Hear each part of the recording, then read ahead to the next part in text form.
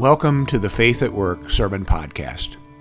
I'm Pastor Jim Melvin. I wish you a Merry Christmas, again, since the Christmas season extends until the beginning of Epiphany on January 6th. At that time, we will recount the story of the three wise men, or magi, who follow a star to come and worship the newborn Messiah, whose birth in Bethlehem had been announced to them. On Christmas Eve, we share the story of the miraculous birth.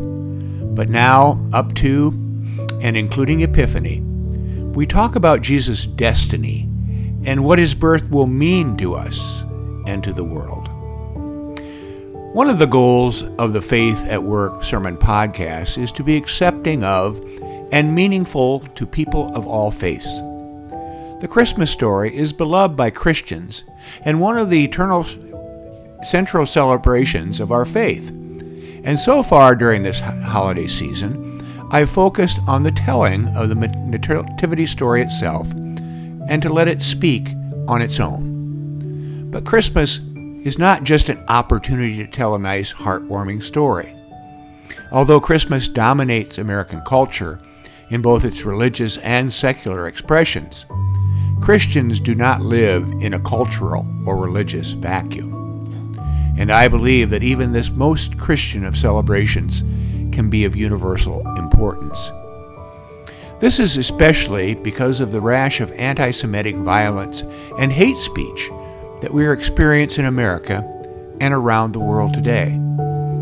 After all, the angels announced peace on earth for all whom God favors. And in my way of thinking, that's everybody. How can the Christmas story, be told as to encourage love and inclusion rather than hatred and exclusion?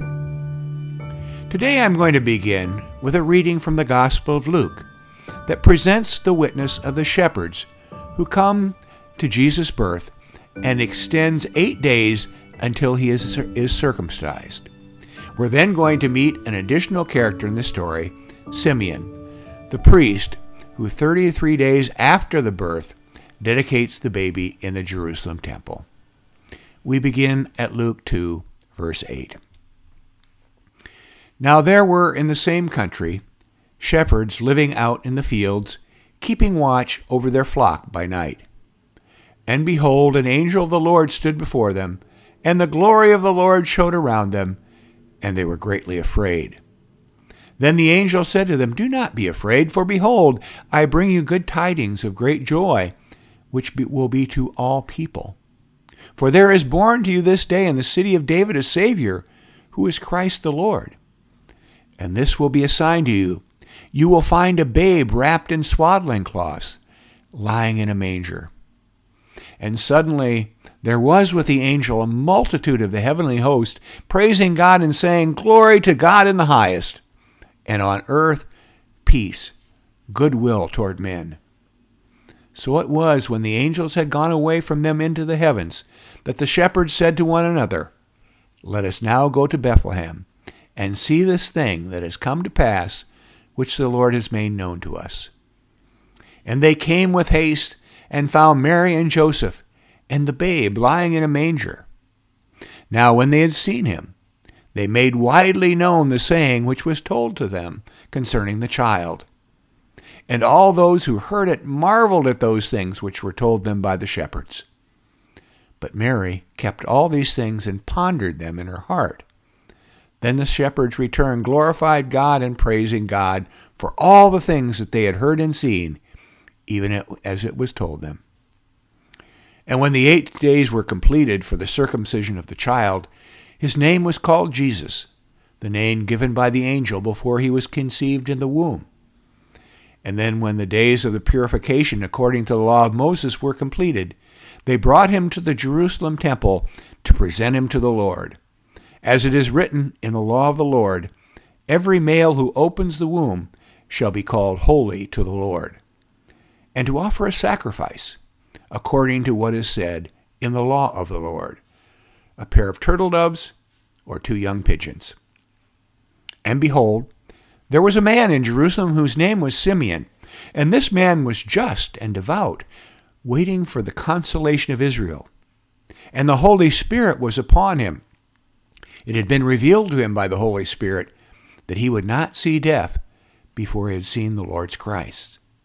So he came to the Spirit into the temple, and when the parents brought in the child Jesus to do for him according to the custom of the law, he took him up in his arms and blessed God and said, Lord, now you are letting your servant depart in peace according to your word.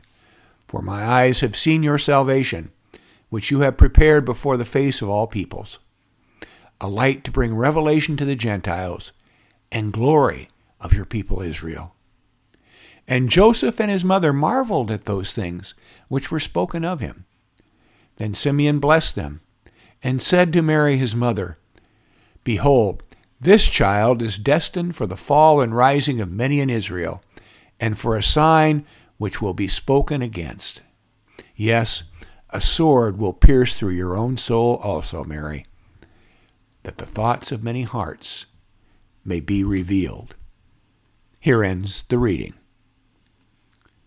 The importance of the impending birth of Jesus had been announced by angels on several occasions, to Joseph, to Mary, to Elizabeth and her husband Zachariah, and finally to the shepherds in the field on the night of the birth itself. In various ways, the announcement said that God had sent a Messiah into the world to save us from our sins.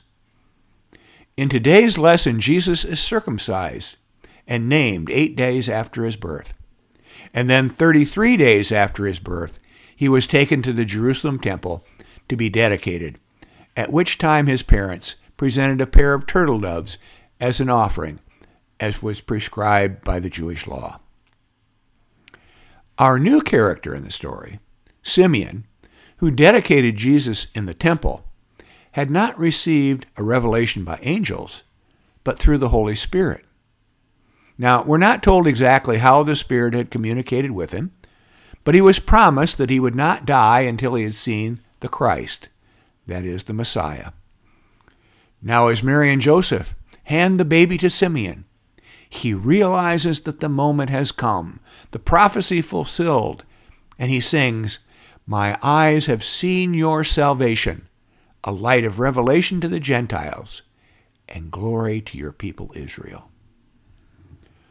I want to focus for a moment on the importance of those words of Simeon. They give us a clear picture of Jesus' purpose. He is a light of revelation to the Gentiles, which is a word for anyone who wasn't Jewish. His meaning to the Jews was a bit different. He was a sign of glory for them.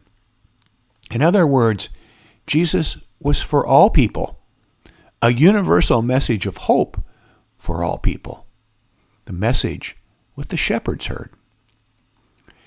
For those of us who are Christians or modern Gentiles, Jesus is our entry to the Old Testament faith of the Jews, which, by the way, was the ancestral faith of Jesus. The faith in and worship of God, which was practiced before the birth of Jesus, is the bedrock and basis of our faith and the foundation of the Christmas narrative. The story of Exodus is our story. The stories of the Jewish Passover informs our faith and becomes part of our Easter narrative. The everlasting covenant that God made with his people Israel applies to Gentiles, according to Luke. From the standpoint of the Jews, Luke says, the birth of Jesus was not a refutation, but an affirmation of their faith. He was the promised Messiah, for whom they had been waiting for generation upon generation. He was a descendant of the great King David, who had ruled 1,000 years earlier. The people of Israel, the Jews, knew this story inside out. They already saw themselves as recipients of God's mercy, and God worthy of their worship and obedience. Jesus was the icing on the cake, the promise fulfilled, at least from a Christian perspective. And so they all lived happily ever after. If only it were that simple. As it happened so many times in the past, human beings took God's blessings and turned them into a curse. The message of love and reconciliation that Jesus preached as he grew up fell upon deaf ears. Gentiles and Jews alike turned on him. Eventually, the Gentile Roman rulers of his day and the corrupt Jewish leadership conspired politically to shut him down. They crucified him on the cross. That was to be the fate of the babe of Bethlehem. Simeon's final words to Mary at Jesus' dedication, where he said, "And a sword shall pierce your side too, Mary," was fulfilled when a Roman soldier lanced Jesus' side as he hung dying on the cross. Keep in mind that the enmity that was felt toward Jesus was a political rather than a religious thing. At the bottom of it, the Romans did not want their power subverted in Palestine, which was always a volatile area for them to rule. The Sanhedrin, the Jewish council, likewise acted out of an attempt to hold on to their power over their own people rather than to be faithful to God. The long history that followed was not much happier. Instead of Jews and Gentiles uniting to worship the one God, two competing religions developed. The Christian followers of Jesus would find cause again and again throughout the centuries to persecute the Jewish people in general, who they smeared with the false label of Christ killers. In addition, other religious sects would join the fray, and history has borne witness to rivers of blood shed over perceived wrongs. Whatever happened to peace on earth? Fortunately, the story of Christmas does not end on the 25th of December this year or any year, and then it's back to normal. We need to reaffirm in our own lives the continuing promise of the Holy Birth. The birth of Jesus was not a one-time, one-off event.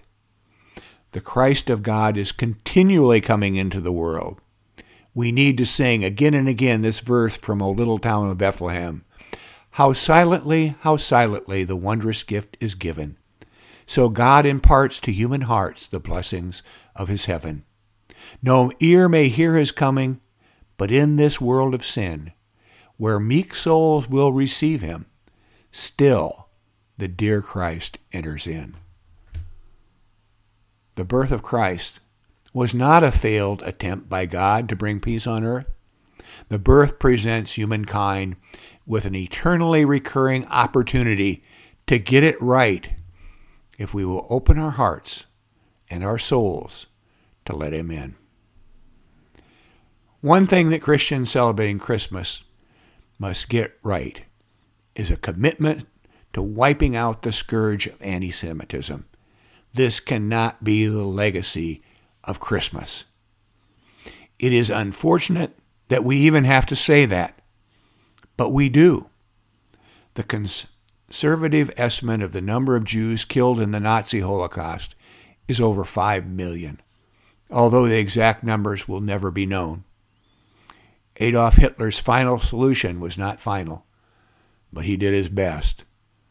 The phrase "never forget," which was often spoken after the war, was intended to make sure that we never repeated such inhumanity. Unfortunately, Holocaust denialism, neo-Nazism, and murderous attacks of Jewish people in America and around the world seem to indicate that we have forgotten. Christians can start recovering their memory and the true intent of Christmas by acknowledging and confessing our own Jewishness. The founder of our faith was a practicing, albeit revolutionary, Jew. As I mentioned earlier, our New Testament faith does not make sense apart in the context of the Old Testament history of Israel. The salvation story that God began with God's rebellious children for us continues in the birth, life, and death of Jesus Christ, the promised Messiah. We can reject the centuries of hatred and resentment, and we must, based on layer upon layer of religious and cultural conflict. It is misleading to say that Jews killed Christ. Christ was crucified by the corrupt and evil powers that ruled the world in his day. Christian faith is not based upon hatred and redress of long past grievances. It is based on love and forgiveness. On those principles alone, anti-Semitism is rejected and mutual acceptance is made possible. We must not only profess to reject anti-Semitism with our lips, we must actively seek to stem the violent behavior wherever it exists. If we as Christians do our part, we can provide opportunities for our Jewish brothers and sisters to forgive the sins of the past and join in acts of reconciliation among us. While Jews need not accept the Christian doctrine of Jesus as their long-awaited Messiah, they may still be able to hear through us the message of love and reconciliation that he preached. Rigorous theological debate will continue and needs to continue between our faiths. We all have much to learn together that will benefit all of us. Christmas is a miracle of the gift of love. Although today I've been talking about how the gift of Jesus can lead to reconciliation between Christians and Jews, the same principles can apply to people of all religions. To those of us who have received the true meaning of the birth of Christ falls the responsibility of helping the angel's announcement of peace on earth to all those whom God favors come to pass. Only then will the greeting Merry Christmas ring true. Amen. Thank you for joining me today. Merry Christmas and God's blessings to everyone.